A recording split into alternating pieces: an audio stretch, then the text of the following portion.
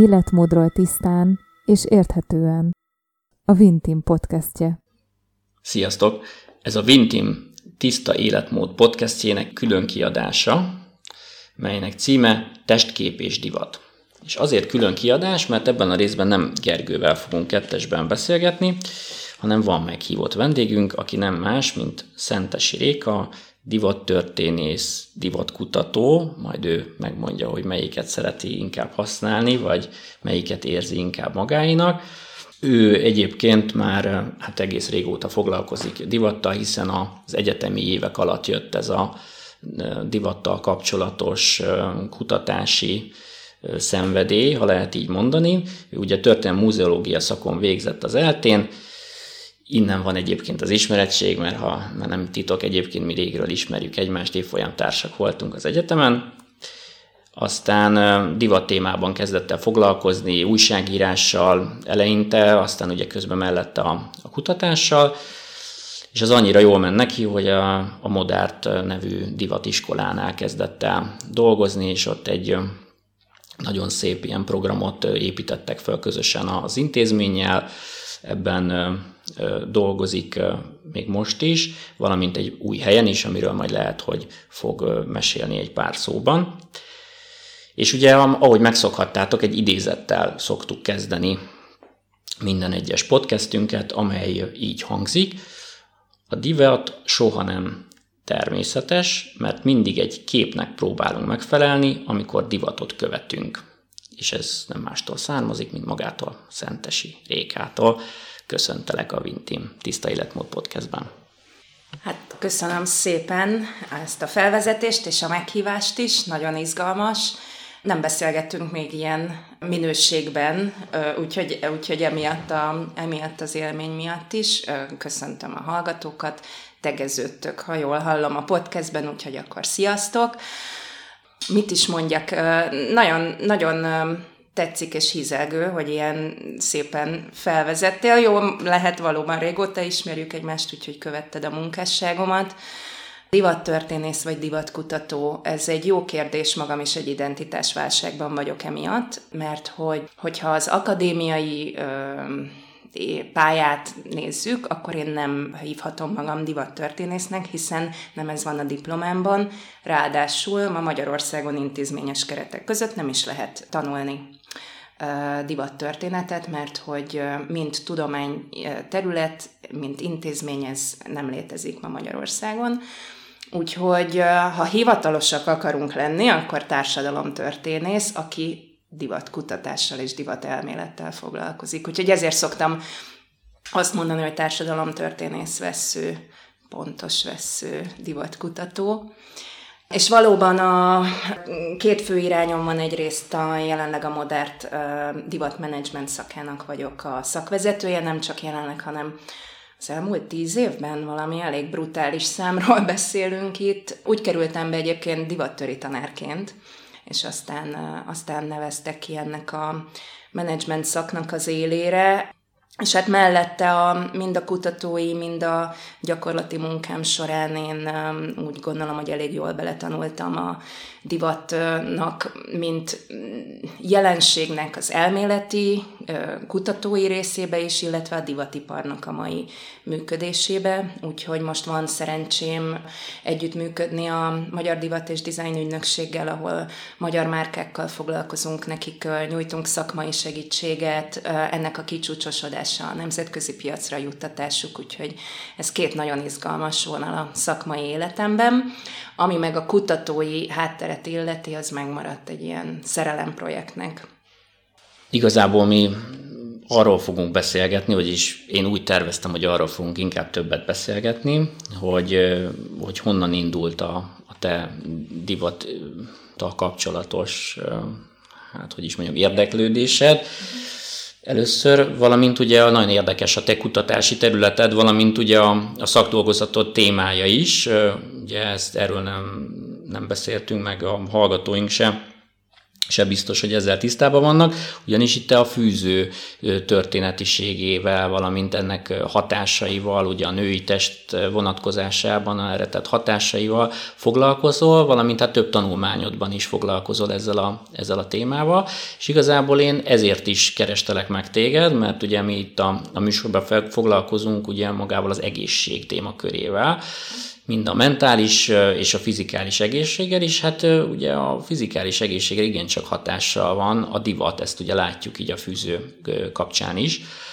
És igazából az a kérdésem, hogy először így nézzük meg nagy általánosságban, hogy mi ez, hogy divat maga, mióta beszélünk erről, hogy divat, mióta használjuk ezt a szót és a mögötte lévő tartalmat, és hogy ez igazából mennyiben határozza meg szerinted az életünket, mekkora befolyással van ez a mindennapi életünkre. Akár úgy, hogy régebben mennyi befolyással volt szerinted az emberek életére, akár több száz évre visszamenőleg, és most a napjainkban, te hogy látod? Szóval mielőtt rátérnék itt a főválaszra, elhangzott ez a kérdés, hogy jött nekem ugye ez a divat iránti érdeklődés. Ez egy nagyon profán sztori igazából. Annyi történt, hogy ugye az ELTE-re jártunk, egyetemisták voltunk, csóró egyetemisták, azt csak viccből mondom, minden rendben volt. És én elkezdtem dolgozni a Furlának egy üzletében eladóként, kvázi, hogy kis pénzt összerakjak magamnak, és le voltam döbbenve, tehát, hogy ez egy ugye prémium kategóriás kiegészítő márka, olasz, az akkori életem mércével mérve elképesztő brutális árakkal, és ott álltam bölcsész egyetemistaként, és nem nagyon elkezdett érdekelni, hogy mi működteti ezt a világot. Hogy van az, hogy besétál egy vásárló, és pillanatok alatt szerelembe esik egy táskával, akkor az nyilván reprezentál valamit a számára, hogyha ilyen komoly összegeket gyakorlatilag gondolkodás nélkül kiad arra a termékre, és ez engem elkezdett érdekelni. És mivel ugye bölcsészkaron a töri és a muzeológia szakon is elég komoly kutatásmódszertan képzést kaptunk, ezért az eszközöm megvolt arra, hogy elkezdjek utána menni, hogy mi is ez a reprezentatív erő. Hát kvázi elkezdtem kutatni a divatot, mondhatjuk így. És ez a szakdolgozati téma pedig úgy jött, hogy egy művelődéstörténet szemináriumra én az előbb elmondottakból kifolyólag egy divat történeti öltözködés kultúra történeti témát kerestem, hogy feldolgozzam egy házi dolgozatban, vagy egy szemináriumi dolgozatban, és akkor a kezembe akadt egy 1901-es írás, dr. Tanoffer Lajos Divat és anatómia címmel, ahol egy elég komoly fejezetet szentelt annak, ugye 1901, tehát a századfordulón járunk, hogy milyen hatással van a nők testi egészségére a fűzőviselet. Úgyhogy innen jött a szakdolgozati téma, amit aztán a doktori témámnak is továbbfejlesztettem. Itt egy kicsit árnyalnám, hogy a témának az a lényege, hogy milyen volt a századforduló női testideál, ez milyen összefüggéseket mutat a nők akkori társadalmi helyzetével, ennek az ideálnak a kialakítása, és a fűző ezt hogyan támogatta, mint egy eszköz annak a testideálnak az elérését. Mi a divat? Ez az általános kérdés. Nagyon meglepő, hogy körülbelül olyan 1800-as évek második fele óta különböző szakterületek, szakértői próbálják megfogalmazni. Szociológusok, közgazdászok, freudóta pszichológusok, filozófusok, művészek, tervezők, nagyon sokféle szakma próbálja megközelíteni, és mindegyiknek van egy saját kis apparátusa meg eszköztára, amin keresztül megfogalmazza, hogy mi a divat. Úgyhogy hát azt szoktuk mondani, mennyire lehetek, vagy használhatok ilyen szakzsargont. Ugye egy interdisziplináris terület tulajdonképpen a divatelmélet, mert hogy kapcsolódik a gazdasághoz, a technikai fejlettséghez, a kereskedelemhez, a pszichológiához, az orvostudományhoz, történelemhez, művészetekhez, kultúrához, tehát nagyon sokféle területről lehet hozzá közelíteni.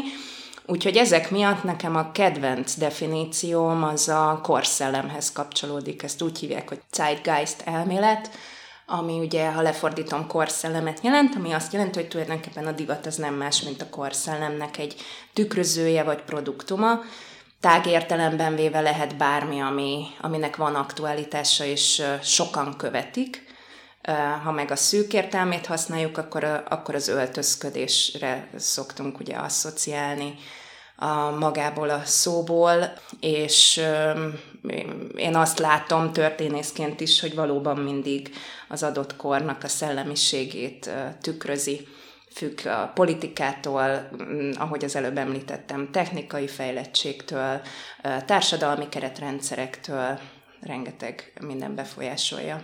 Említetted itt a fűzőnek a különböző társadalmi hatásait, ugye nem csak a testképre gyakorolt hatását, vagy nem csak a testünkre, a női testre gyakorolt hatását, és itt merült fel bennem a kérdés, hogy ugye ez volt egyfajta társadalmi elvárás is, ugye erről is írsz több helyen, hogy ugye nyilván a korszellemnek, ahogy most is mondtad, egyfajta ugye szépségideál, hogy egy nőnek hogyan kell megjelennie, hogyan kell viselni egy ruhát, nyilvánvalóan, hogy egy társadalmi rangnak megfelelően, ugye, hogy hogyan, mik az elvárások, és ez nyilván egy adott korszaknak az elvárásai, de hogy ez a nőknek abban az időben a nők által egy ilyen belső indítatásból is meglévő elvárás volt ez, vagy ez inkább a férfi társadalom részéről volt egy elvárás? Tehát igazából amiket látunk mi, vagy ahogy mostanában kommunikálják ezt, ugye ez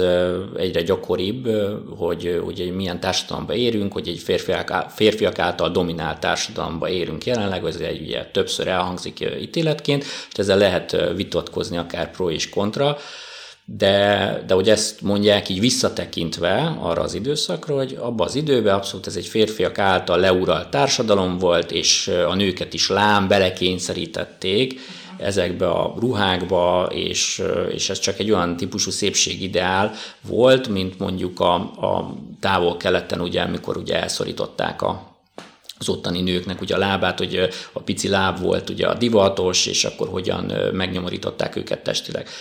Hogy te ezt kutatóként hogyan látod? Valóban ez tükröződik az akkori írásokból is, és így képzeljük el, vagy igenis megvolt a nőknek is a saját maguk igénye arra, hogy ők így jelenjenek meg abban az időszakban. Tehát ez lehet fekete-fehéren egyértelműen kimondani, vagy azért ez ennél árnyaltabb?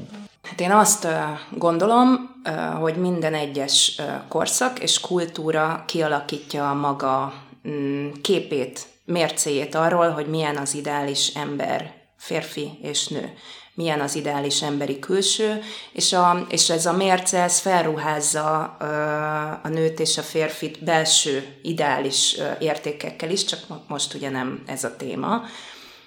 És hát magának az öltözködésnek az lehet a társadalmi jelentősége, hogy a ruha azáltal, hogy stilizál és korrigál, képes ehhez a mindenkori ideálhoz igazítani a testet.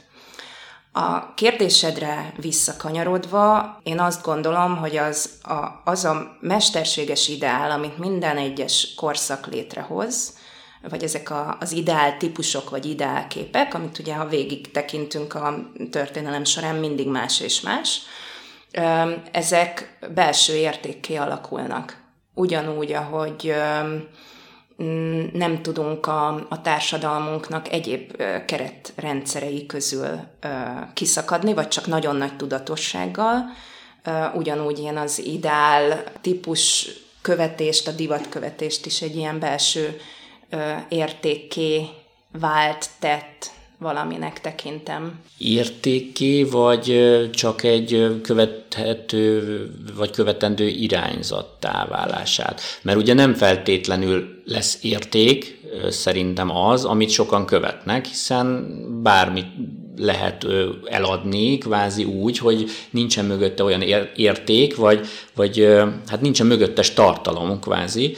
Tehát érteni vélem, amit mondasz ezzel kapcsolatban, de nem biztos, hogy teljes mértékben értem, ezért is kérdezek vissza, hogy azzá teszi, én értem, vannak elvárások, de honnan jönnek ezek az elvárások? Tehát régen ez a férfiaktól jött ez az elvárás? Vagy a nőkből jött ez az elvárás? A magamat meg akarom mutatni valahogy? Vagy így akarom mutatni magamat? Miért akarom így mutatni magamat? Miért teszek magammal olyat, ha ez a nőktől jön elvárás, hogy az egészségemre az abszolút káros legyen? Ez nyilván ennek van egy aktualitása is majd, és erről is fogunk beszélni. De hogy miért teszek akkor magammal ilyet, miért vannak bennem ilyen elvárások, és ez mennyiben értékek, ha azok? Mert én nem feltétlen gondolok ezekre értékként. Tök jó a kérdés. Azt hiszem, hogy azért használtam az érték szót, mert hogyha ha én belső indítatásból meg akarok felelni egy divatnak, vagy egy ideálnak, vagy követek egy divatot, ha túl erős a megfelelni szó, akkor számomra annak van vélt vagy valós értéke. Akkor árnyalom így, hogy vélt vagy valós érték, ezt a kifejezést. A másik kérdésedre visszatérve, én azt gondolom, hogy nem lehet így kijelenteni, hogy egy ideáltípust férfiak kényszerítenek rá a nőkre, vagy nők kényszerítenek rá a férfiakra, hanem szerintem van egy nagyon természetes tetszeni vágyás, akármelyik nem részére, akár kinek az irányába, illetve a másik, ami most még eszembe jut, nagyon izgalmas, hogy már maga Schopenhauer foglalkozott ezzel a kérdéssel, hogy kinek öltözködnek a nők. Mert hogy a férfiaknak a nagy része a női toalett dolgaiban, és most a 19. századra utalok vissza, tökéletesen járatlan. Tehát akkor miért is a férfiaknak? Hogy nem egy versengésről van szó tulajdonképpen. A másik gondolat, bocsánat, ha kicsit csapongok, amit most eszembe jut, hogy szerintem ami még nagyon érdekes, hogy az állatvilágban pont fordítva van. Tehát általában a hím az, aki feltűnő. Akár külsejében, megjelenésében, akár a hangban, amit kiad, akár amit csinál. Ugye vannak madarak, akik táncot lejtenek, vannak halak, akik elképesztő díszes fészket építenek, tehát hogy nálunk pedig az embernél eddig inkább jellemző az, hogy a nő díszíti föl magát. Úgyhogy ez is egy érdekes kérdés. Igen, ami még a múlt, vagy a divattörténetben, vagy társadalomtörténetben fontos a múltban, az az, hogy amíg az emancipáció nem történik meg, addig középosztály, felső középosztálytól és fölfele a nők feladata volt a családi vagyonnak a reprezentálása. Ugye a férfi, az édesapa vagy a férj, illetve a családnak az egyéb férfi tagjai, testvérek dolgoztak, ők teremtették elé ezt a családi vagyont, és ezt már a 19. század, tehát az ipari forradalom utántól és a második ipari forradalomban meg pláne már modern értelemben vett munkának lehet tekinteni. Itt a nők feladata volt, és ezt nagyrészt az öltözéken keresztül tudták megtenni. Lévén kevés olyan eszköz állt még rendelkezésre, ami státuszszimbólumot tud tükrözni. Ma azért már jóval több, ugye a műszaki cikkek, maga az életmód is tud státuszszimbólumot tükrözni, akkor azért ennek egy nagyon elsődleges csatornája az tulajdonképpen az emberi megjelenés volt. Aztán ahogy az emancipáció előre halad a 20. század során, aztán ez enyhül, ez a reprezentációs feladat a nőknél. De ez mindenképpen szerintem egy fontos, meg egy érdekes adalék. A másik pedig, hogy ugyanemiatt a társadalmi helyzet miatt, azt ne felejtsük el, hogy a nők, és megint csak középosztálytól fölfele beszélünk, divatkövetésről egyébként is csak ezeknél a rétegeknél beszélhettünk. Tehát ezeknek a nőknek azon múlott a boldogulása, hogy mikor és kihez tudnak férjhez menni. Tehát ez egy kiemelt feladata volt a család női tagjainak, hogy a fiatal lányokat okítsák abban, hogy hogyan kell szépnek lenni, elegánsnak lenni, divatosan öltözködni, és ez azt hiszem nem túlzás mondani, hogy a divatos megjelenés, a divatkövető megjelenés, az az etikettnek a része volt. Mert ugyanúgy elárultak kifele a leányzóról, hogy ő mennyire van képben a saját korának és a saját státuszának, a saját társadalmi rétegének a szabályrendszereivel. Úgyhogy az erről is szólt, ez a divatkövetés. Jó, hogy mondtad ezt a társadalmi státusz szimbolizálását ugye a divat vagy a ruházkodás által, hogy ez akkor mennyire fontos volt, és így lehetett ezt megjeleníteni. Ma már ez azért élesen nem annyira válik el, ugye? Tehát meg lehet most szerinted mondani egyértelműen, hogy ha ránézel valakire, aki visel egy öltözéket, hogy ő milyen társadalmi osztályba sorolható? Tehát, hogy a vagyonját meg lehet-e határozni, vagy azt, hogy ő mondjuk milyen végzettséggel rendelkezik akár, tehát ugye a státuszt nem feltétlenül csak az anyagin mérjük ugye le. Mert én azt gondolom, vagy ahogy így visszatekintve, én azt látom, hogy régen azért ez élesebben elvált. Akár régebben megnéz az ember illusztrációkat, vagy ugye a 20. század elejére ugye fényképes dokumentációt, na jobban visszatükröződik az, hogy az adott egyének milyen társadalmi osztályba sorolhatók. Tehát ugye egy munkást, egy arisztokratától elég könnyű volt megkülönböztetni a ruházkodása alapján. Ma már ez talán nem annyira jellemző, mert azért vannak olyan márkák, és nyilván megvan az a réteg, és az a márka típusoknak az összessége, amit csak egy bizonyos réteg tud megvásárolni, és ez nyilván egy státuszszimbólum, de lehet, hogy valakinek ez abban a társadalmi magasságban nem annyira fontos, hogy ő az öltözködésével reprezentálja ugye az ő társadalmi státuszát. Tehát ilyen szinten mondhatjuk, hogy megváltozott akár a divat, ki lehet azt esetleg mondani, hogy az a fajta divatipar, ami mondjuk így, ahogy mondtad, a 19. századtól vagy 20. században is még ugye bőven jellemző volt, az teljesen megváltozott, és már nem lehet egyértelműen azt mondani, hogy a divatipar erre rendezkedik be, hogy egy státuszt is képviseljen, aki hordja az adott ruhadarabot, hanem más lett a funkciója is. Ha más lett a funkciója, esetleg úgy látod, akkor mi most a funkciója? Igen, hát nagyon egyetértek veled, hogy ma már nem lehet ilyen élesen elválasztani pusztán a megjelenése alapján a különböző társadalmi rétegeket. Ezt úgy szoktuk megfogalmazni, hogy demokratizálódott a divat. Ez egyébként maga a folyamat az elindul az 1800-as évek közepén, amikor bizonyos cikkeket elkezdenek tömeggyártásban gyártani, megjelenik a divatáruház, ami már a középosztályt próbálja kiszolgálni, tehát hogy szélesebb lesz a divatnak a rétege. De hát ma már a fast fashion üzleti modellnek a megjelenésével az iparnak a célja sokkal inkább a tömegek kiszolgálása, tömeges áruval, sokkal több áruval, mint amennyire ténylegesen szükség van, elképesztő profittermelés a célja ennek az egésznek. Ettől függetlenül természetesen megvannak azok a márkák, akik egy felső 10 000 réteget szolgálnak ki, akik egy luxus színvonalat képviselnek, akik egy életérzést képviselnek, és ezt adják el. De az jutott még eszembe, ahogy beszéltél, hogy úgy abban is megváltozott a társadalmunk és a társadalmunknak a divathoz való hozzáállása, hogy mondjuk magad elé képzelsz egy Steve Jobst, vagy egy Zuckerberget, vagy egy Elon Muskot, és sehol egy Gucci felirat.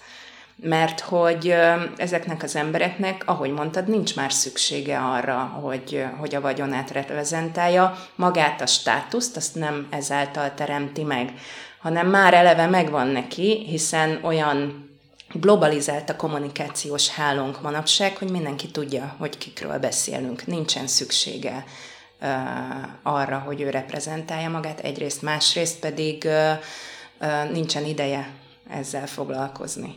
Tehát én azt látom az ők, mondhatjuk, hogy uniformizált megjelenésén, hogy sokkal fontosabb a praktikum a megjelenésükben. Náluk valójában szerinted egyébként nem fogunk róluk sokat beszélni, vagy nem ez a mi témánk, vagy a fő témánknak a csapás iránya, de most, hogy így ezt felvetetted, ez egy érdekes kérdés számomra, hogy valóban az uniformizálás a kinézetükben az azért van így, mert tényleg, ahogy mondtad, nincsen idejük ezzel foglalkozni, vagy ez egy sokkal tudatosabb döntés, hiszen ők is valamit reprezentálnak, ugye?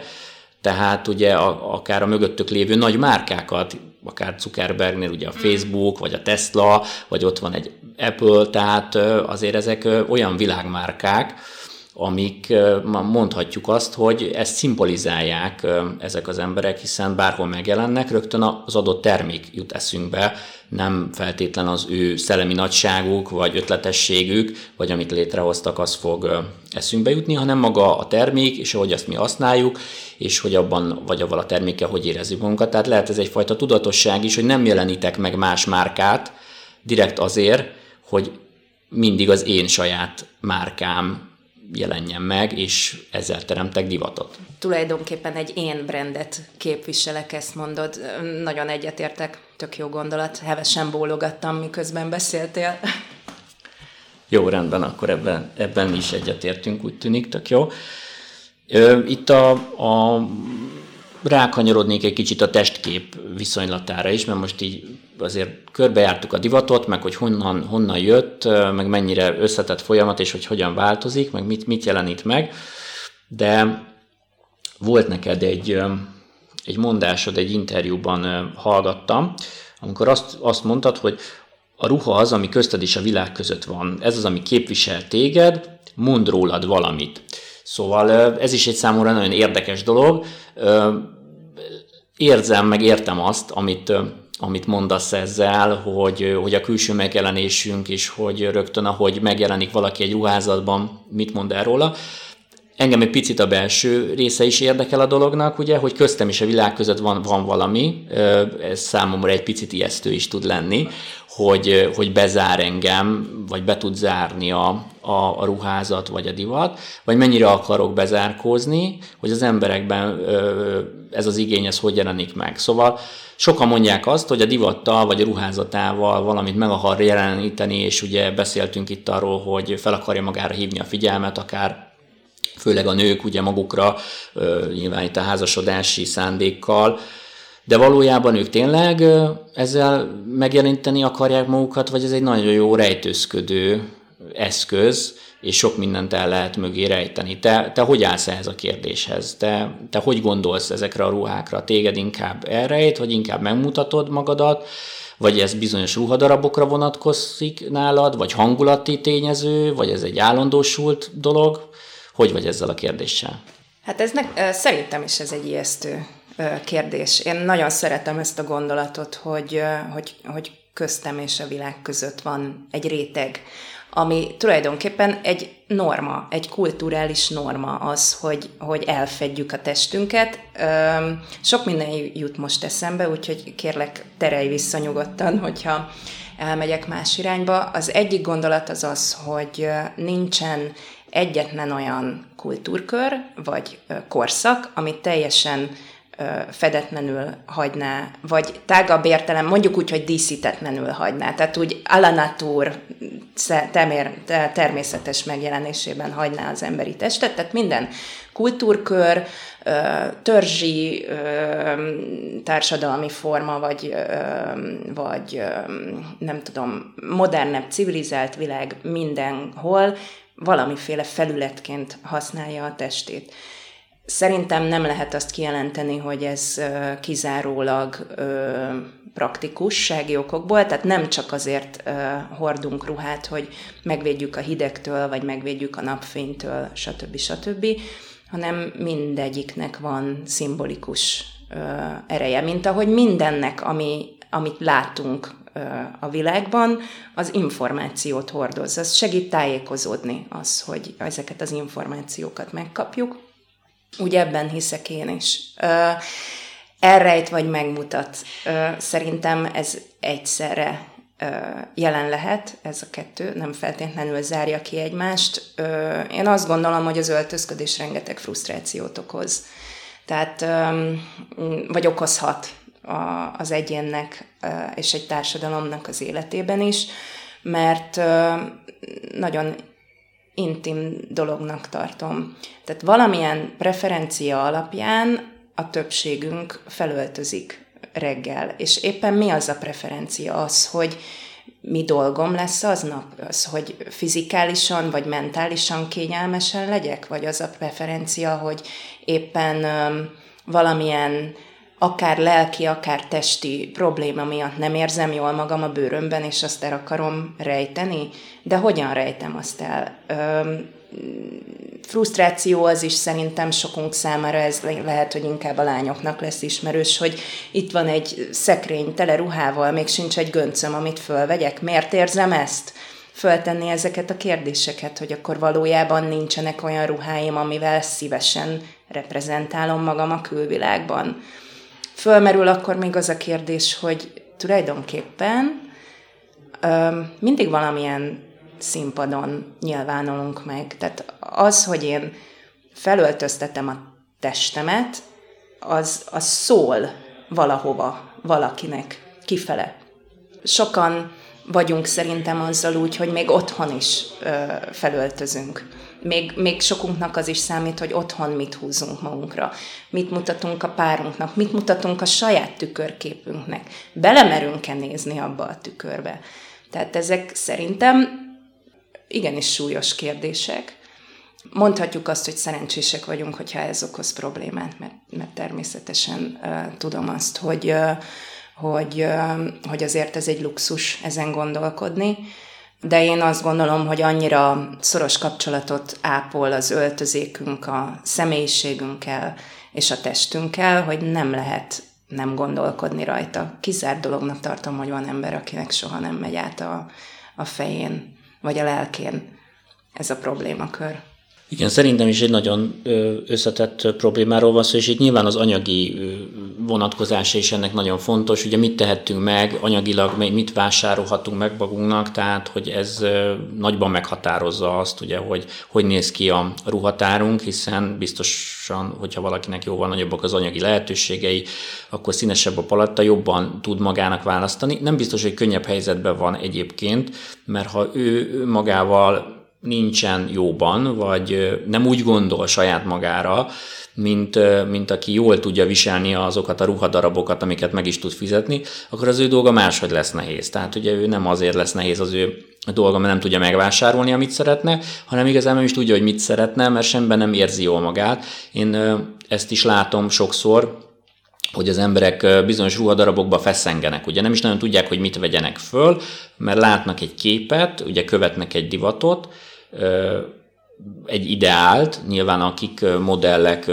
a plakátokon ott vannak, a magazinokban ott vannak, az interneten ott vannak, ugye ez leginkább most már az interneten, a különböző közösségi oldalakon onnan merítenek az emberek ilyen fajta példaképeket, akár mondhatjuk, hogy most már ugye az influencerek inkább azok a divat irányzatot meghatározó tényezők, mint régen a modellek voltak, vagy nem tudom, te ezt mennyire látod így. Én egyre inkább azt látom, hogy már nem klasszikus értelembe vett modelleket követnek, mondjuk a 90-es évek ugye nagy sztármodelljeit, hanem most már az influencer tömegek, akik ezt meghatározzák.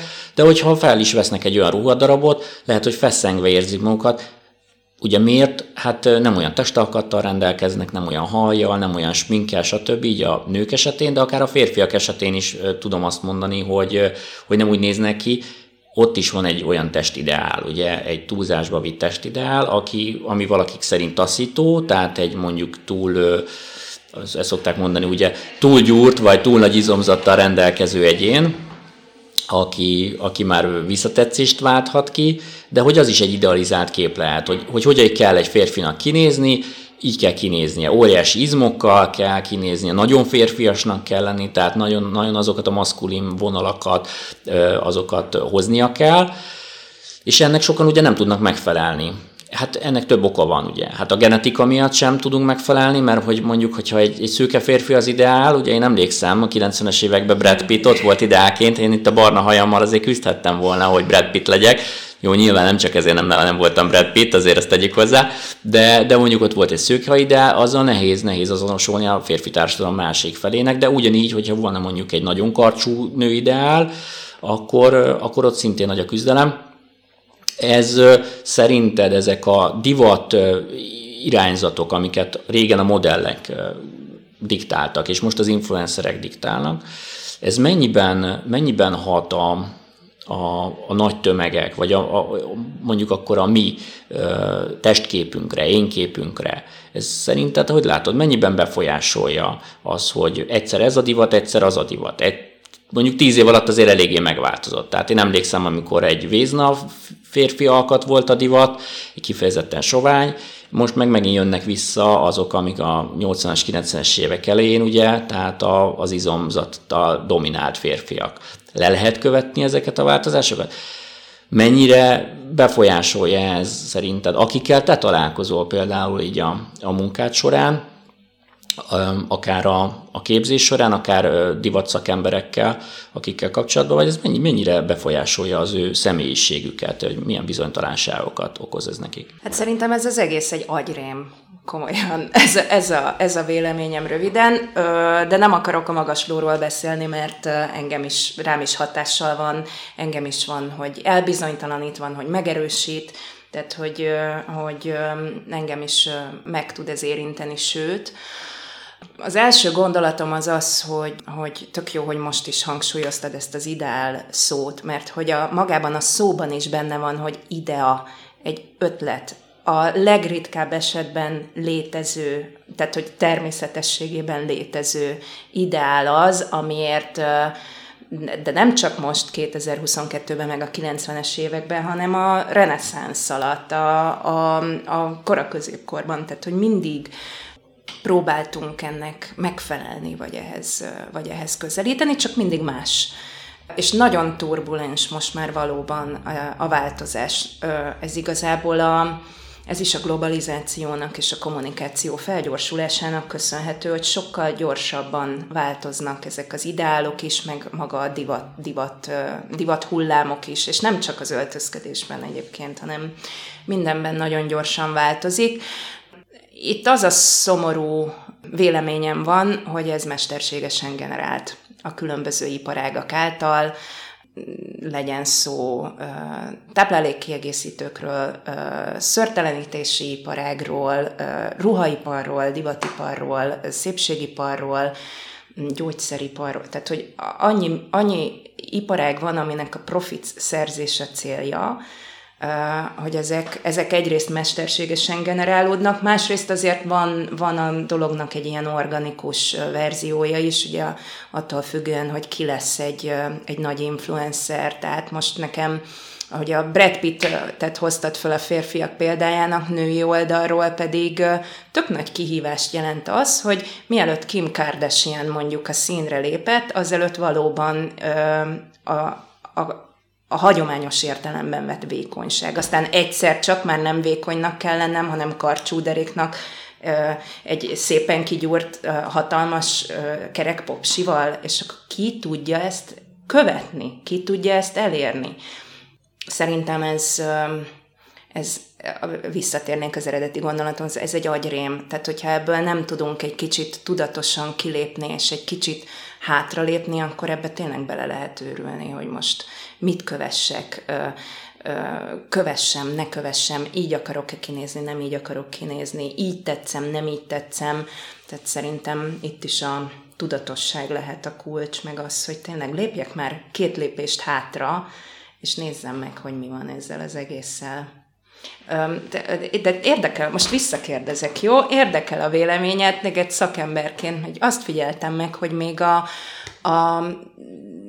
különböző torna gyakorlatok, meg testedzési gyakorlatokban is van divat hullám, és nekem nőként egyfolytában a fenékre megy rá az elmúlt 10 évben. Előtte szó nem volt arról, hogy én hogyan tudnék egy méretesebb kerekpopsit csinálni magamnak. Most meg lépten-nyomon ebbe futok bele. Nem mintha szeretnék méretesebb popsit. Igen, ez fontos, hogy tisztáztuk. Hát én is azt látom, amit te nagyon jól megfogalmaztál, hogy iparágak vannak, tehát a különböző irányzatok is azért jönnek létre, mert most éppen valamiből nagyon jó pénzt lehet szedni. Ugye itt a táplálkozás kapcsán ez különösen megjelenik, ugye rengeteg táplálékkiegészítő, valamint ugye a divat diéták, amiről már előző adásokban is beszéltünk, hogy ugye ez most egy szétválasztós diéta, akkor ebből is nagyon jó sok mindenfélét el lehet adni, egy ketogén, vagy nagyon jó, ott is sok terméket el lehet adni. Tehát nyilván itt abszolút, hogy a pénz, mint motiváció ott van ezek mögött. De hogy maga, mint testkép ideál, hogy mi van mögötte, hát szerintem leginkább az emberek testképpel kapcsolatos bizonytalanságainak a kihasználása.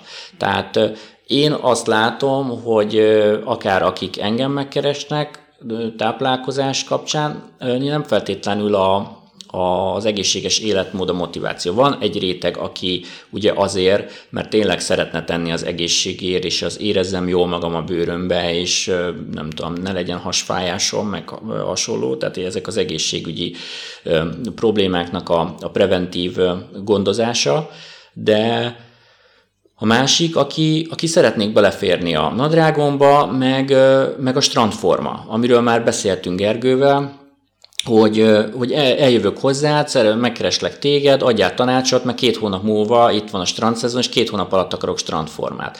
És itt van igazából a kérdés. Miért akarsz strandformát? Tehát azért szeretnél te így vagy úgy kinézni, mert te ki akarsz menni pár alkalommal nyáron a strandra, hogy megmutasd magadat. Tehát te valamit meg akarsz mutatni magadból, ugye ezt, ahogy te is mondtad, hogy a divat által, ugye megmutatunk valamit, de hogy ez a belső vágyam honnan jön tulajdonképpen, valamint, hogy én azt is látom, hogy nem feltétlenül tehát azok az emberek is nagyon sokat foglalkoznak szerintem a külsejükkel, akik látszólag nem foglalkoznak.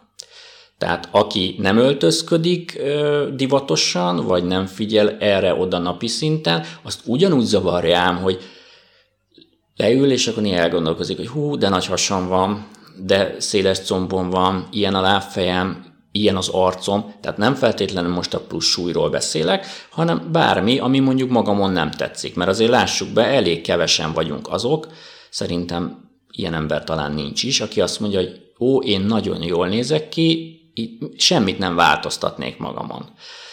Amikor nekem volt egy ilyen kérdőívem, egy ilyen 2 éves felmérés, és arra pont ezekre a dolgokra kérdeztem rá, hogy hányan változtatnának magukon, és mit változtatnának, vagy hány területet változtatnának. Ugye, hogy csak a szememet, vagy a szemem színe nem tetszik, vagy az orrom nem tetszik, vagy a kezem nem tetszik, a lábam, a fenekem, a mellem, stb. Tehát, hogy nem nagyon volt olyan válasz, ami csak egy valamit jelölt meg, tehát több terület került megjelölésre, és ezek között voltak egészen furcsák. Tehát én azt gondoltam, hogy a leginkább olyan szembetűnők lesznek esetleg, ami mondjuk az arcon található, valamint ami mondjuk így az esetleges súlyfeleslegre utal, vagy arra, hogy nagyon sovány, és nem tud a megfelelő, általa megfelelőnek ítélt súlyra hízni, és nem ezek voltak. Tehát nagyon vegyes volt. Valaki, nagyon sokan az orrukat hozták föl, nagyon sokan a fülüket hozták föl, a szájukat hozták föl.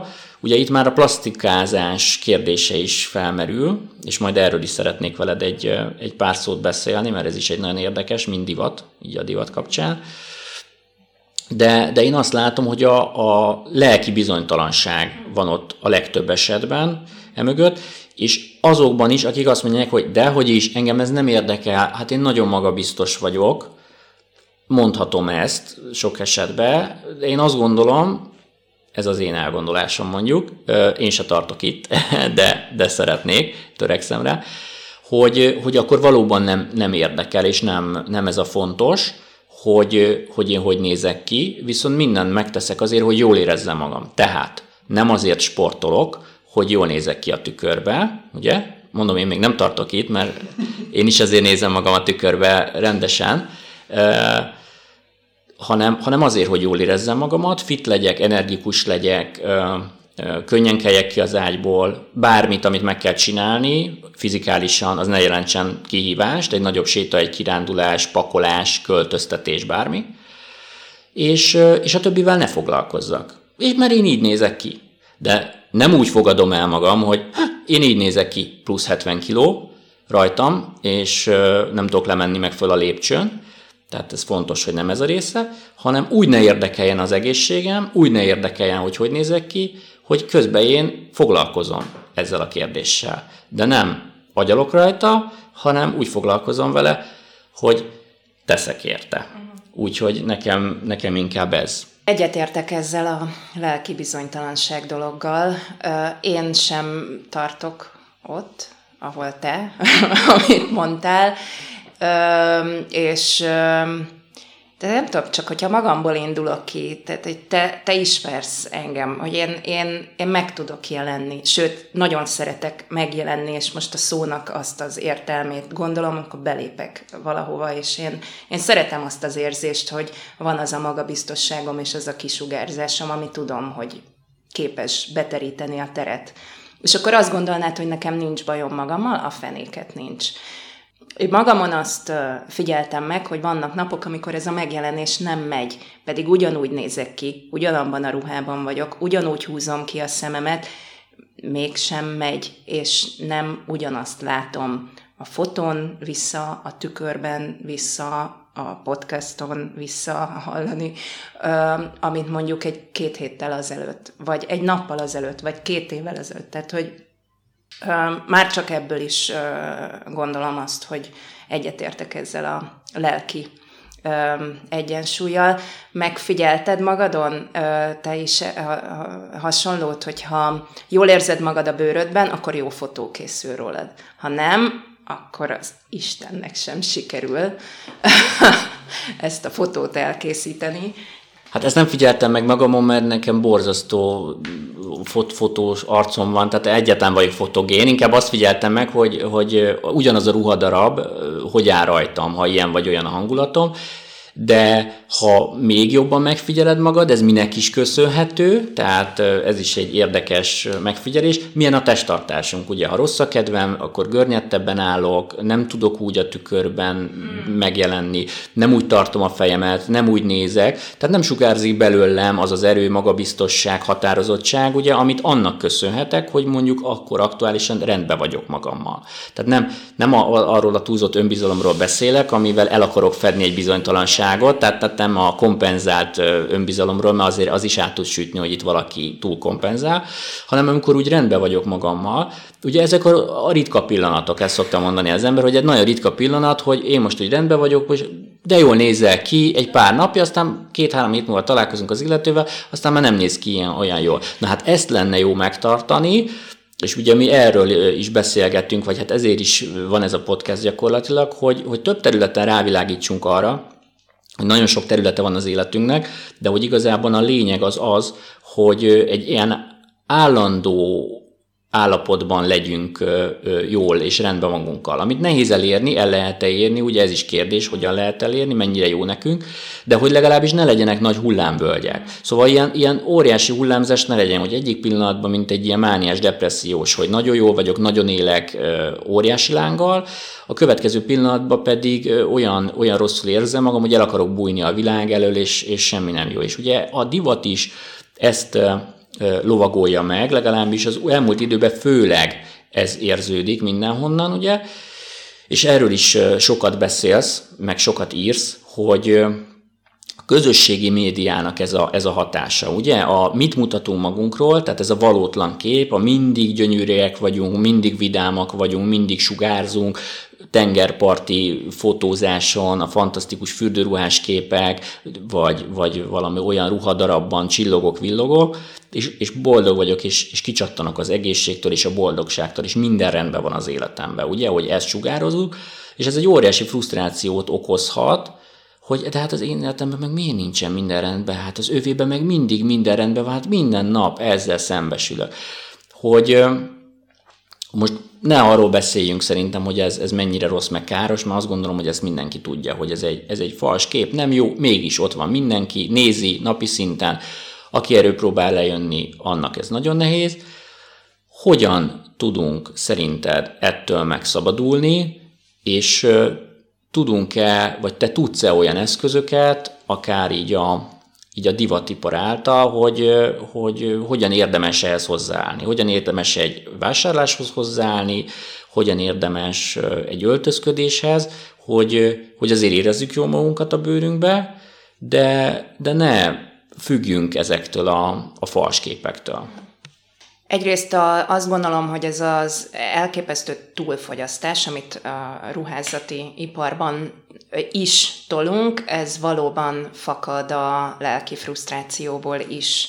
Egyrészt egy fogyasztási vágynak a kielégítése, mert hogy nagyon könnyen elérhető és olcsó termékekről van szó, akár a telefonodon, akár bármelyik utcasarkon gyakorlatilag fillérekért tudsz feszvesen ruhadarabokat vásárolni, és akkor ideig, óráig jobban érezni magad tőle. És itt miközben beszéltél, azért mosolyogtam, bár ez nem hallatszott valószínűleg, hogy eszembe jutott egy mém, hogy látunk az ágyon fekszik egy full depressziós kis csaj, és görgeti a telefonját, és egyre frusztráltabb, és egyszer csak szembe jön egy hirdetés, egy tök klassz, nagyon olcsó ruháról, akkor hirtelen kisugárzik, és mosolyogni kezd, és megrendeli 3 gombnyomással a ruhát. A következő képen látjuk a ruhában feküdni depressziósan az ágyon görgeti a telefont. Most már tök jól nézek ki, bár ugyanolyan szarul érzem magam felirattal. Azt hiszem, hogy sokan ismerjük ezt az érzést. Szerintem is óriási frusztrációt okoz a közösségi média, főleg azok, amik nagyon erősen képi tartalommal, vizuális tartalommal dolgoznak, és egy kiegészítő gondolat, hogy nem csak azért, mert másoknak a mienségét látom folyamatosan, és ez, ha nem vagyok elég stabil önmagamban, akkor nagyon rossz irányba tud elvinni, hanem azért is, mert hogyha én aktív posztoló vagyok, és elkezdem szerkezgetni a saját képeimet, akkor el tud torzulni a magamról kialakított kép. Mert egyszer csak nem azt az arcot fogom látni a tükörben, meg a nem szétfilterezett, photoshopolt képeken, amit én a saját profilomon képviselek.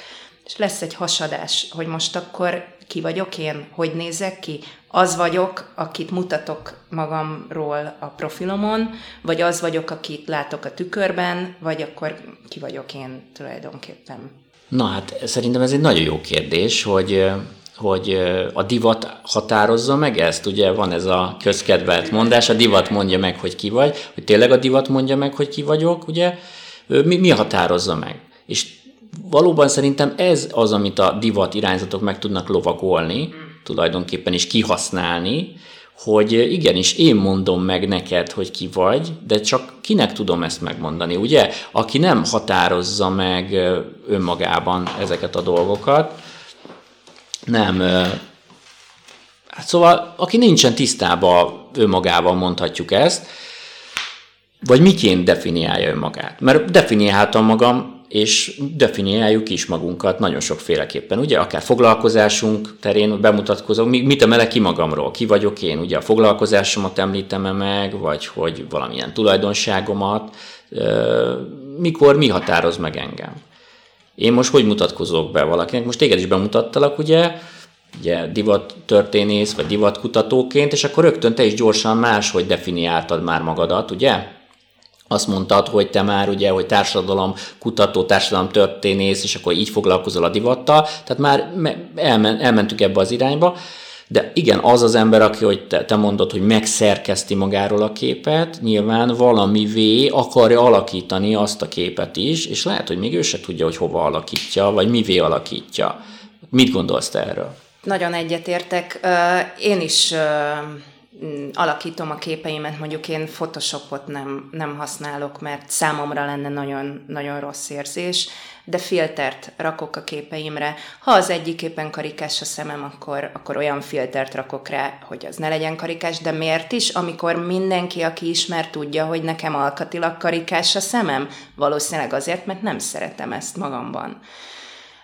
És nem szívesen találkozom a képen vele. És most azért használok egy ilyen egyszerű analógiát, mert hogyha másokban is el tudok indítani egy ilyen gondolatmenetet.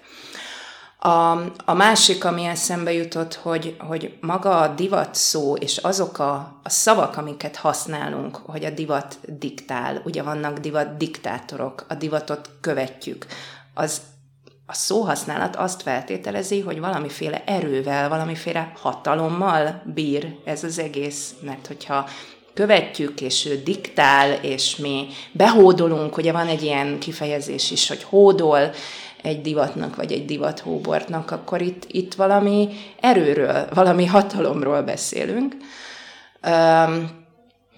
A másik az, hogy tényleg bemész egy üzletbe, akár leginkább a fast fashion üzletekbe, és identitások tömkelege közül tudsz magadnak válogatni.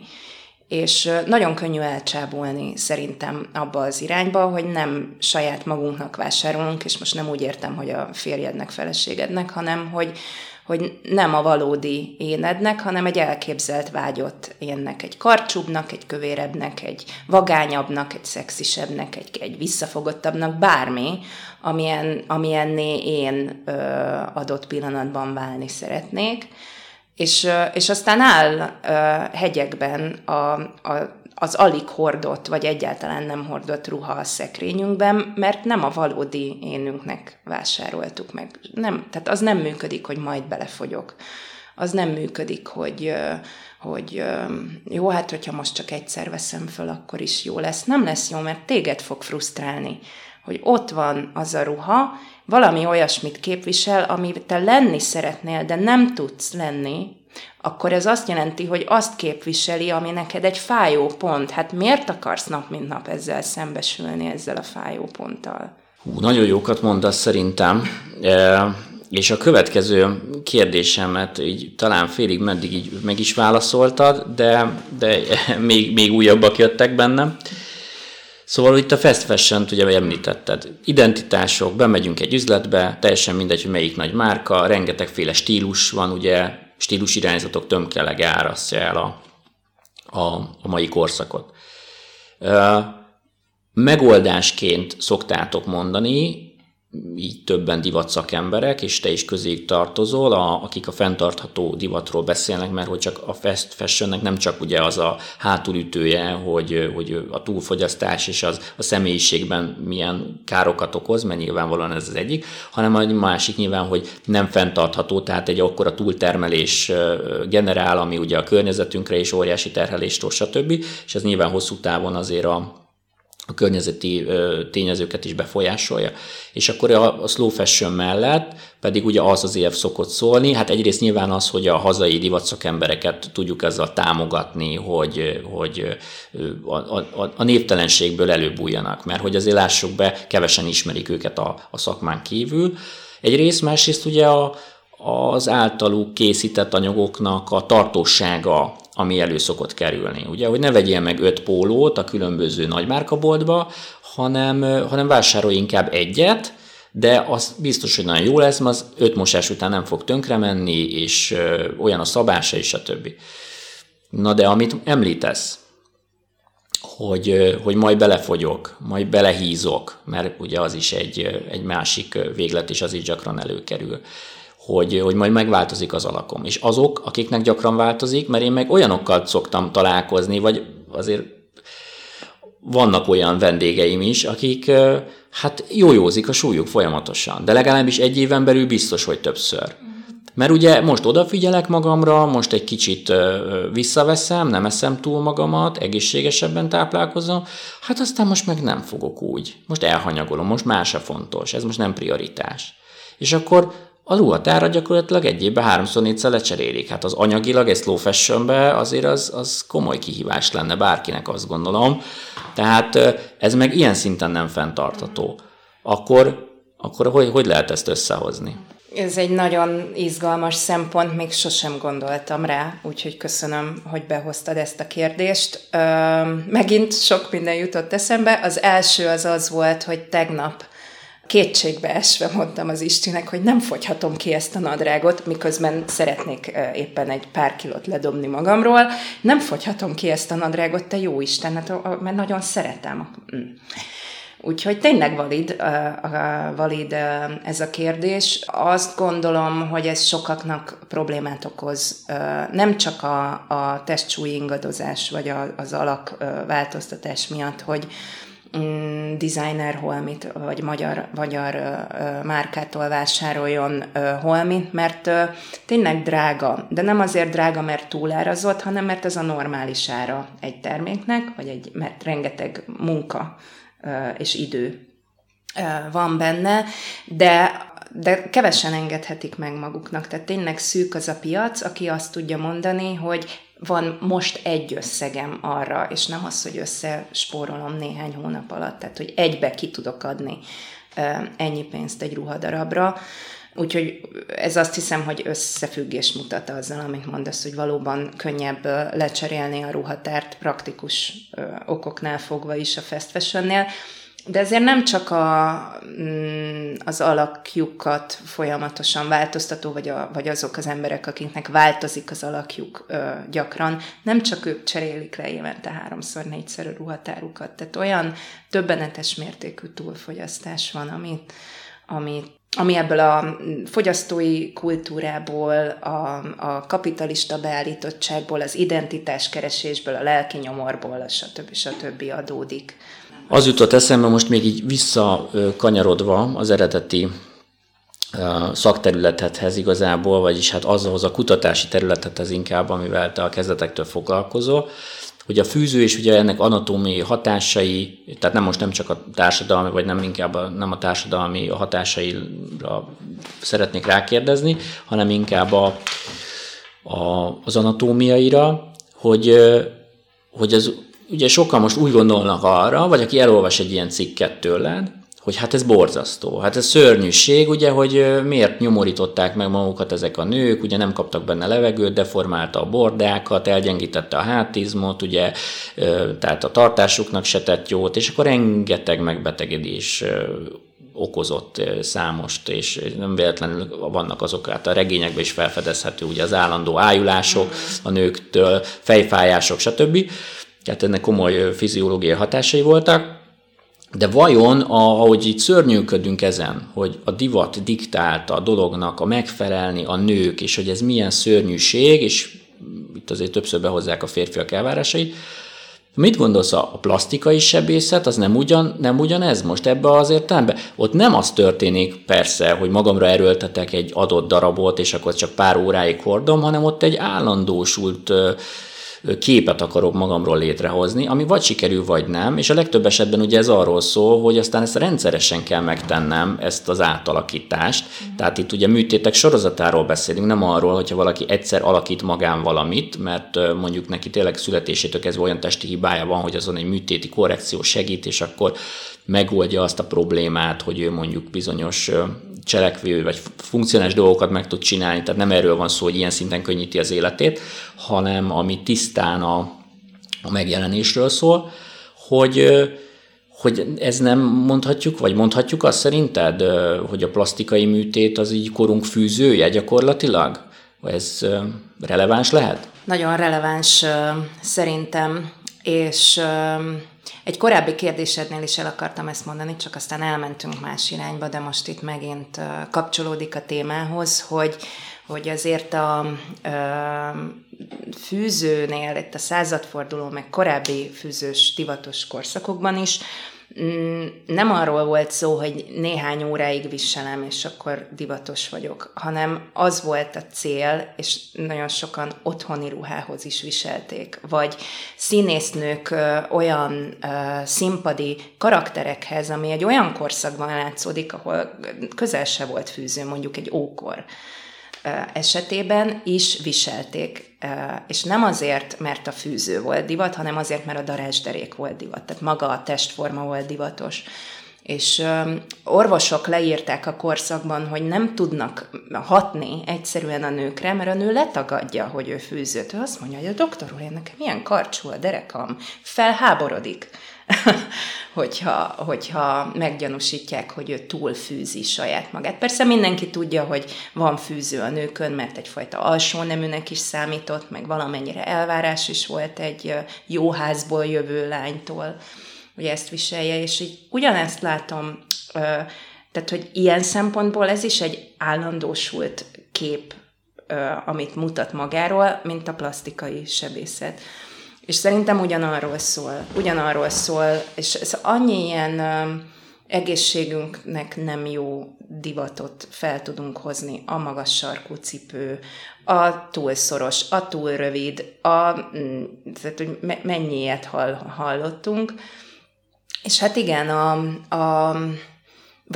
vagy hogyha sanyargatod magadat egy diétával, tudod, mert hogy mindenáron nagyon gyorsan le kell fogyni, az is ugyanolyan egészségtelen. Úgyhogy szerintem ugyanarról szól, igen, hogy van valami, aminek szeretnék megfelelni, egy vélt vagy valós érték, amit én szeretnék mutatni, és aztán azt vagy túlzásba viszem, adott esetben túlfűzöm a derekamat, és akkor kialakulnak mindenféle betegségek, vagy nem viszem túlzásba, mert helyén kezelem, és akkor nincsenek igazán komoly szövődményei, nincs szélsőség. Lassan végefele közeledünk a beszélgetésnek, és ahogy itt boncolgattuk ezt a témát, ugye, hogy minek akarunk megfelelni, meg mi az egészséges, mi a nem, ugye, és ez a fő csapás iránya a podcastnek tulajdonképpen, hogy azt fejtsük meg, hogy miről is szól az egészséges létezésünk, és hogy mi az a tiszta életmód, és akkor itt a tiszta életmód kapcsán ugye egyrészt a fenntarthatóság, ami neked nagyon fontos, hogy olyan ruhadarabokat viseljünk, ami minél kisebb környezeti terhelést jelent.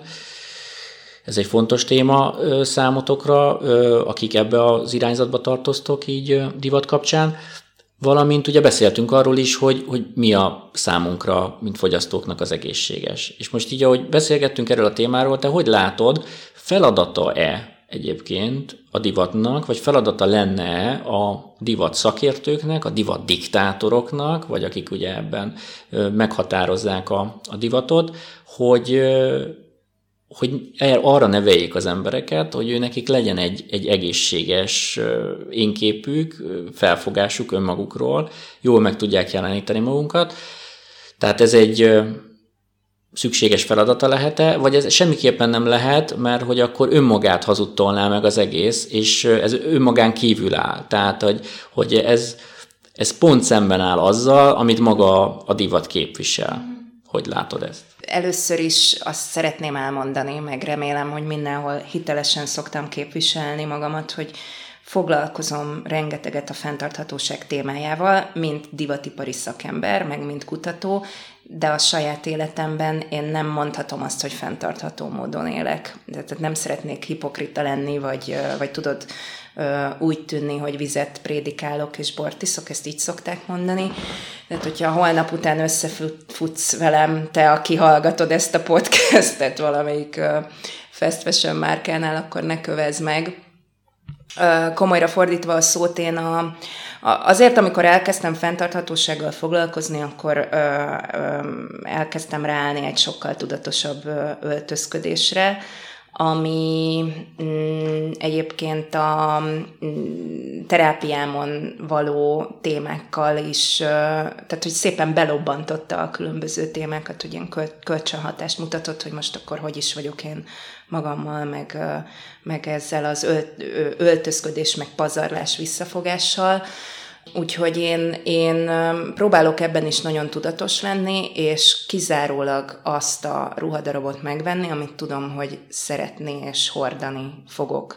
És ezt is csak akkor, hogyha megengedhetem magamnak, ha az én méretem, aktuális méretem, és nem 3 hónap múlvai méretem, ha szezonja van, mert tehát szerintem nem szabad nyáron téli ruhát vásárolni, mert sok minden változhat az ember életében addig, és hogyha tényleg szerelembe esek azzal az adott darabbal, tehát hogy erre nagyon próbálok figyelni, hogy pont, hogy levagdossam azokat a vadhajtásokat, ami éppen egy aktuális agymenés miatti felesleges ruhavásárlás. Úgyhogy ezt így a fenntarthatóságról. Az iparágnak az átalakulása, hát igen.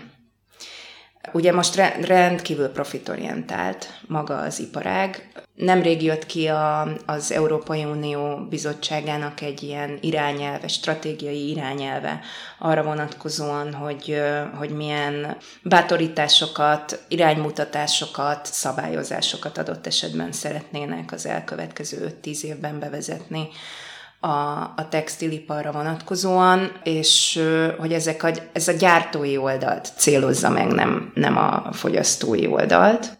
Igen, tehát, hogy divat-e fenntarthatónak lenni, ezt így bedobnám ezt a kérdést. Tehát, hogyha a divat feltételezi azt, hogy ciklikusan változik, és mindig más és más, akkor vajon vissza tudjuk-e fogni mi a fogyasztásunkat. Itt én is érzek egy ellentmondást, de szerintem meg kell találnunk azokat, vagy azt a stílust, azokat az öltözékeket, amiben nem csak fizikálisan, hanem mentálisan is jól érzed magad, és szerintem nem lehet ezt külön választani a világ történésétől. Tehát, hogyha a fogyasztói kultúrát tényleg el tudjuk vinni egy fenntarthatóbb irányba, vagy hogy ez az egész fenntarthatóság, ami ugye nem csak a divatipart érinti, hanem ez egy globális probléma. Hogyha ez átmegy, és itt lesz egy váltás, akkor lesz váltás az öltözködés kultúrában is. Tehát, hogy akkor fogja elveszíteni ez az állandó fogyasztás az értékét. Akkor lesz értékvesztett az, hogy én folyton új ruhában jelenek meg, akár a profilomon, akár eseményeken, akár stb. Tehát én itt nem látom azt, hogy önmagában a divat vagy az öltözködés irányából kell, hogy elinduljon egy változás, hanem ez egy ilyen komplex rendszer szintű. Ugye mi lesz a korszellem? Na igen, de amíg azt mondjuk, és ugye tőled is most elhangzott, hogy a szerelembe essek egy ruhadarabtól, tehát hogy amíg ilyen erős érzelmeket kötök a ruházathoz, a ruházkodáshoz, a vásárláshoz, addig tudok-e változtatni, hiszen akkor az határozza meg az én vásárlási szokásaimat, a túlfogyasztásomat, az öltözködésemet, amilyen érzelmi állapotban vagyok. Tehát amíg érzelmet társítok ezekhez a dolgokhoz, és ez dominál le engem, akkor addig nem fog tudni változtatni. Nem gondolod esetleg, hogy a divattal foglalkozó szakembereknek erre is föl kéne hívni a figyelmet? Hogy igenis, persze a divat és a megjelenés az odáig nagyon fontos, hogy érezd jól magad a bőrödben, hogy jól tudj kinézni önmagad számára, hogy jól lessen a tükörben nézni, de hogy ne uraljon el egy érzés, akár az, hogy depresszióból vásárolok, hogy örömszerzésből vásárolok, vagy akár az, hogy én most egy fals képet próbálok bemutatni mások előtt. És ha erre felhívnátok a figyelmet, akkor esetleg az embereknek a hozzáállása és a vásárláshoz és a saját magukhoz megváltozhatna. De mindenképpen ebben igazad van, tehát ugye ezek a influencer szakmák nem véletlenül hívják így, hiszen hatást képesek gyakorolni. Nagyon fontos lenne, hogy már rogyásig használjuk ezt a szót, de hogy edukálják az embereket. Szerintem ez történik is, jól lehet nem tömegével, de hogy még mindig valóban még csak egy réteg, aki a tudatosabb vásárlásra nevelést választja. De ugyanúgy, ahogy azt látom, hogy most lett az Instagramon egy ilyen trend, hogy influencerek megmutatják azt, hogy milyen igazából a testük, és milyen az Instagram testük, ezeket így ugye párhuzamba helyezik. Ugyanúgy megindult a másfajta tudatosságra nevelés is ezeken a csatornákon. Oké, hogy ez is csak egy trend, de hogy ennek legalább láthatjuk jó hatásait. Úgyhogy egyetértek, mindenképpen kell, hogy hatást gyakoroljunk. Ugyanakkor a kérdésed első felére meg azt mondanám, hogy azért te is biztos visszaemlékszel, hogy egy 15-20 évvel ezelőtt nem így vásároltunk, mint a bolond gomba, hogy 2 hetente kvázi függő jelleggel, programszerűen elmegyek, megnézem, hogy van-e valami új, vagy csak nézelődni. Tehát, hogy nem ez volt, hanem az volt, hogy Banyek, kilukadt a téli kabát, akkor anyu, menjünk, vegyünk téli kabátot. És ez azért volt így, mert nem voltak jelen a fast fashion cégek ilyen mértékben az országban 15-20 évvel ezelőtt. Tehát, hogy itt szerintem a kereteken is múlik az, hogy változnak a vásárlói igények. Tehát akkor mondhatjuk, hogy leuralta az online tér és a média maga azt, hogy mi hogyan vásárolunk. Nyilván ez mérhető más termékekbe vagy cikkekbe is a vásárlás, hogy gyakorlatilag ezt határozza meg. Ki tudunk-e ebből valahogy törni, azon kívül mondjuk, hogy azt mondjuk, amit mindig szoktunk mondani, hogy használjunk kevesebb mobiltelefon, ne nézzük annyira a közösségi médiát, ne hallgassunk ezekre a testképekre, meg ezekre az influencerekre, mert fals képet mutatnak, mert persze mindenki ezt mondja, és tudjuk is, hogy ez így van, de lehet, hogy ez önmagában kevés. Mi lehet ezen túl a megoldás szerinted hozzáállásban, vásárlási szokásban, vagy te magad számára tudsz-e valami olyan megoldást, vagy alkalmaztál-e ezen kívüli megoldásokat, hogy a telefonidődet egy kicsit lecsökkented, vagy hogy hányszor mész el vásárolni, vagy célzottan, vagy listával mész, vagy nem tudom, tehát hogy vannak-e erre neked személy szerint eszközeid? Ismered a mondást, hogy ne menj el éhesen bevásárolni, élelmiszer bevásárolni? Ugyanígy ne menj el lelki éhesen ruhát vásárolni. Ne menj el, mert megveszed azt is, amire nincsen szükséged. Ez jutott most eszembe. Vegyél inkább egy kondibérletet, ordítsd ki magadból a normafa tetején bármi, de hogy ennek semmi értelme, mert tovább fokozza a frusztrációdat. Azok a fölöslegesen megvásárolt termékek. A másik, ami eszembe jutott, hogy azért a nyakunkon lévő gazdasági válság megfogja ezt a elképesztő túlfogyasztást egy picit nyírbálni, nem a luxus vonalat, tehát hogy általában ugye nem azt érinti, hanem sokkal inkább azokat a márkákat, ami a középosztálynak a fő vásárlási területe. Hát ez ugye egy kívülről jövő nyomás. A harmadik, ami eszembe jutott, amit lehetne magamnak tanácsolok folyamatosan, terápia, és tényleg ki akarsz menni. Tehát, hogy ezekkel a kőkemény kérdésekkel szembesülni kell, és nem szembesülnünk kell, és nem belemenekülni. A vásárlásba, a telefongörgetésbe, a munkamániába, a bármibe, ugye válogatott dolgokba tudunk elmenekülni saját magunk elől. Kézzelfoghatóbb, praktikus tanácsom arra, hogy ha valaki szeretne ebből kitörni, akkor talán az, hogy tényleg végig kell nézni a ruhatárunkat ilyen kíméletlenül. Szeretem, nem szeretem. Föl akarom venni, nem akarom fölvenni. Jó érzést kelt, nem kelt jó érzést. Ha nem kelt jó érzést, akkor szabadulj meg tőle.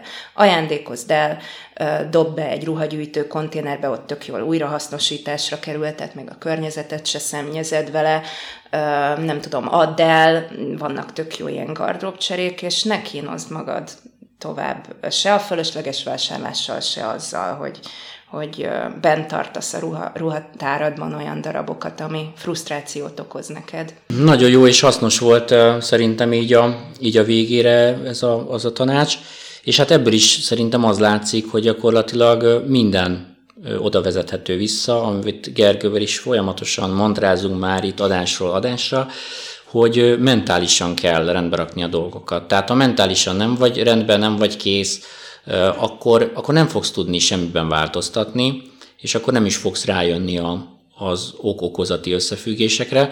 És hát láthatjuk, hogy a divat is mennyire hatással van az életünkre, hiszen a napjainkban, minden napjainkban ott van, az érzelmi állapotunkat abszolút meghatározza, és befolyásolja, hogy ez most egy örömszerző aktus, mondjuk egy vásárlás, vagy éppen bármi más érzelmet társítunk-e hozzá, szóval érdemes arra odafigyelni, érdemes így is szemlélni a divatot, nem csak úgy, hogy végigörgetjük az Instagramot például, Úgyhogy én nagyon köszönöm neked, hogy eljöttél hozzánk, és hogy beszélhettünk egy kicsit ilyen formán a divatról, egy kicsit más szemszögből, egy kicsit a testkép vonatkozásában, meg a divatfejlődés kapcsán is. Úgyhogy remélem, hogy ti is élveztétek a beszélgetést. Tervezünk minden hónapban egy-egy témáról kapcsolatban egy szakértőt meghívni, és mélyebben belemenni egy-egy adott témában.